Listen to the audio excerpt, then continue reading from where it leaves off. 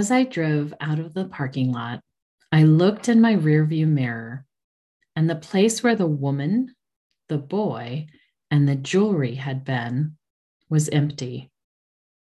The parking lot was deserted. I slammed on my brakes and craned my neck to turn and look directly behind me. They were gone. The indigenous woman and boy had vanished. Had I just imagined my interaction with them? You've entered into the world of alternate realities. Here, paradigms are shifted, minds are blown, and veils are lifted. Actual supernatural experiences are brought to life through storytelling by the people who experience them. Welcome to Adventures in Mysticism with Leah Grant, where the esoteric is explored and consciousness is expanded. Visit adventuresinmysticism.com to further your spiritual development through Leah's latest offerings. And now we continue with this episode's mystical adventure. Confession time. I used to be something of a control freak. In astrology, I have a Virgo moon, which creates a propensity to believe that perfection is somehow attainable. Couple that with being raised by an adult child of an alcoholic who lived in fear of things falling apart and thus modeled very well what being in control can look like. And I can't deny that I chose to experience and transmute controlling energy during this incarnation.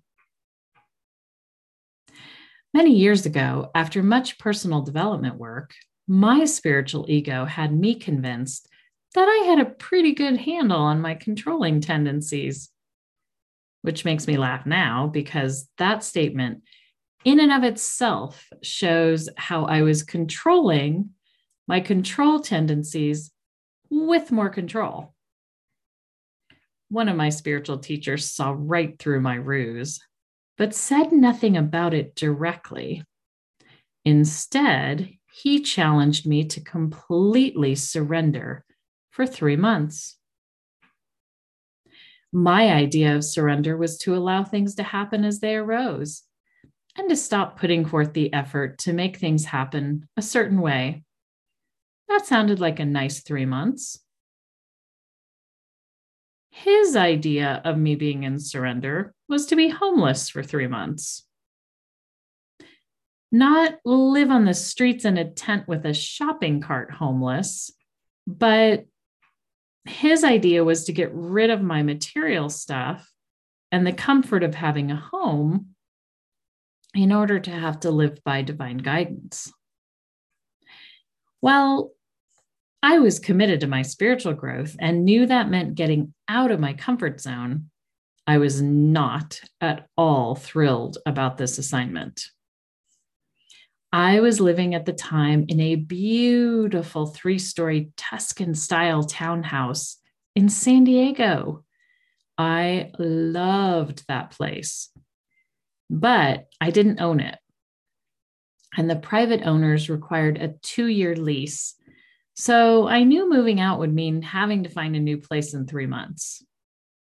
However, my lease was coming up. So I begrudgingly said yes, because deep in my soul, I could feel this nudge to do it, as well as a kind of excitement around the challenge of it.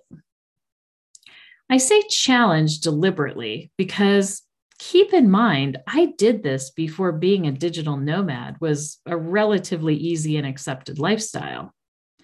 I did it before RVs and converted buses and Jeeps as homes were a perfectly normal choice.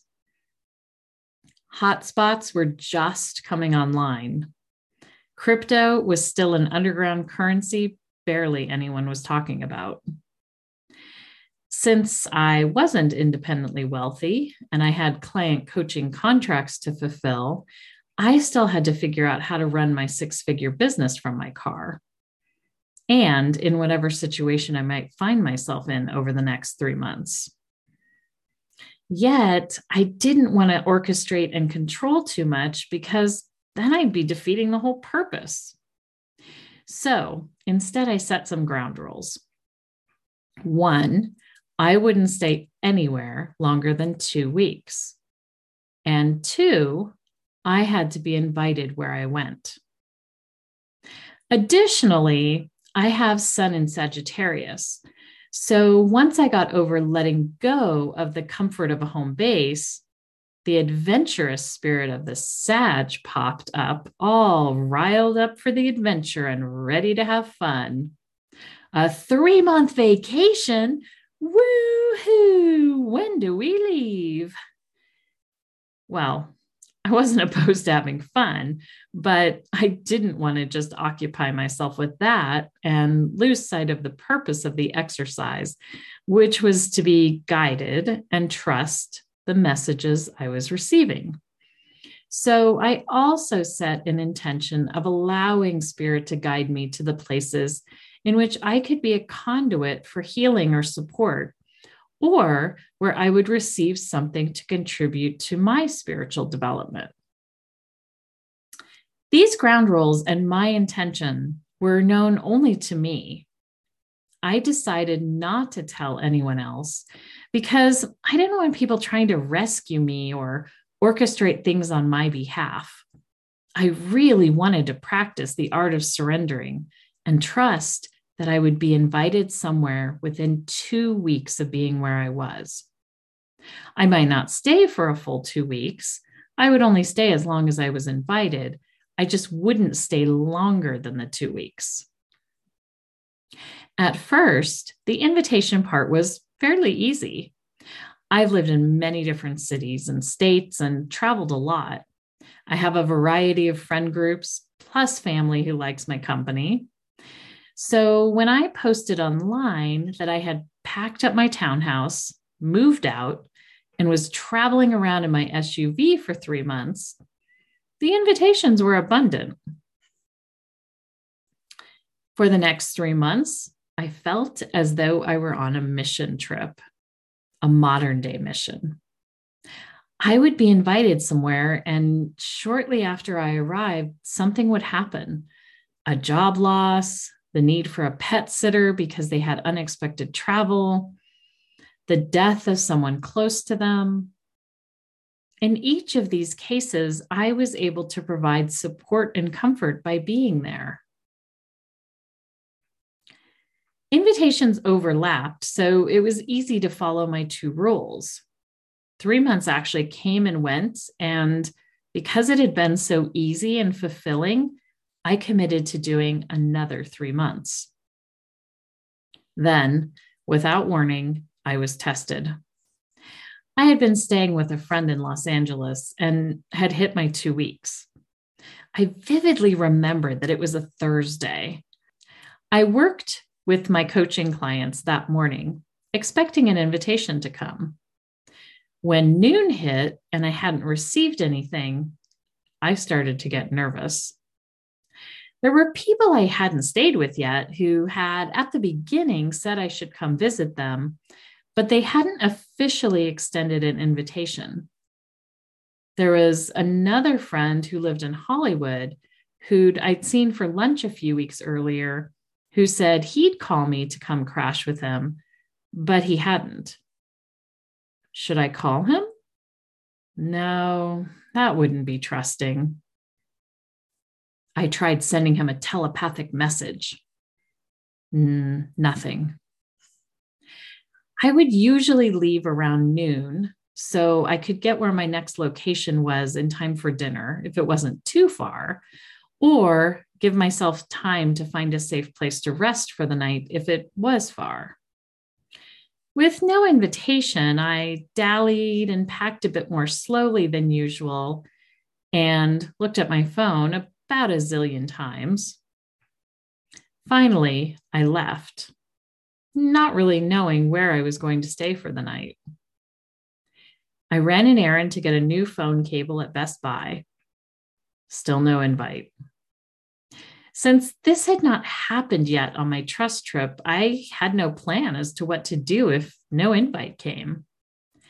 So I sat in the Best Buy parking lot and researched interesting restaurants in the area. I picked one to take myself out to dinner to. Driving there, leisurely enjoying my meal, and taking a walk on the beach after to enjoy the sunset ate up another few hours, but still no invitation. When I got back in my car and tapped the sand off my shoes, I could feel that anxious, uneasy feeling creep through my belly and kind of stay there. I considered finding a parking lot that felt safe enough and sleeping in my car. I wouldn't have access to a bathroom that way, though. I considered going back to my friend's house and staying one more night, but that didn't really feel right. I even considered going back to her house and sleeping in the car in her driveway so I could use her bathroom if I needed it. But that just seemed like cheating. So I got in the car and just started driving. By this time, it was about 7 p.m. and completely dark. To occupy my mind, I got into a conversation with myself about what surrender really is and how I could apply it in this situation. I determined I was actually doing it by just driving and continuing to wait. Then it came to me that I was thinking of all of these possibilities because no one had invited me. I was trying to solve the problem on my own, but I had not even asked for divine guidance around this. So I took the next exit, pulled into a mall parking lot, closed my eyes, and began to meditate, asking, where am I to stay tonight? Where am I to stay tonight? I took many deep breaths and waited and waited and waited. I asked again, where am I to stay tonight? Even though it was LA, it was getting a little chilly. I had turned my car off, but I sat still, waiting. Then in my head, I heard, sign. I figured it meant that I would be given a sign of what to do next. So I continued to sit, eyes closed, in meditation, trusting that I would be given that sign. Then a car horn started honking loudly, and the sound of people laughing who had accidentally set it off had me pop my eyes open to realize right in front of me, a half a block up the street, was a big sign. It read vacancy in red lights. It was on a motel, not a hotel. Not a super seedy one, but not something I would have chosen for myself. I stared at it and said, sign? And felt a confirmation, yes. They had one room left. I took it. I checked in, got settled, and made some tea. My phone dinged. It was the friend I'd had lunch with a few weeks ago, asking if I had a place to stay this weekend, and did I want to come crash with him starting on Friday, the next day. I literally laughed out loud. But in that moment, I got one of my greatest gifts of my trust trip. And it was that I'm always provided for. I just need to relax and pay attention to what's right in front of me. Literally. There were many other amazing occurrences during that trip. The creation of ecstatic meditation was one of them, which I shared that story in the podcast episode titled Channeling Angels. There's another experience, though, that during that 18-month trip was so profound, I'd like to share it with you on today's episode. Imagine me in my black Mazda CX-9 speeding through Utah with a cement Buddha in the passenger seat next to me. I was headed to visit a friend in Grand Junction, a close college friend that I had not seen in years. I'd been invited to stay with her for a long weekend. It was a weekday in the middle of the day and at a time when flying was preferred by most over driving long distances. The roads when I drove midday were often fairly empty, and on this day, I hadn't seen another car for at least an hour or so. If you've ever driven through Utah, you are aware that there are parts where there's a scenic overlook about every 5 miles. I'm not exaggerating. Since just driving on the road through southern Utah is pretty scenic, I hadn't pulled off on any except a few that doubled as rest stops. I was having a conversation with Jesus about what my divine life partner would be like as I drove. Let me pause here to say that one of the things I did frequently on my trust trip, since I would spend long periods of time in the car driving alone, was to have conversations with Jesus or Mary Magdalene or Kuan Yin. I would ask questions or say things out loud and would hear their answers and responses in my head. So I was having a conversation with Jesus, and he told me to get off at the next scenic overlook. I didn't question the guidance. I took the exit and followed the windy road up to an empty parking lot. Well, kind of empty. My car was the only car in the lot, but on the dirt in front of about 5 parking spaces was an older Indigenous woman sitting on a colorful blanket. Laid out beside her were a few more blankets, and on top of those, an array of handmade jewelry.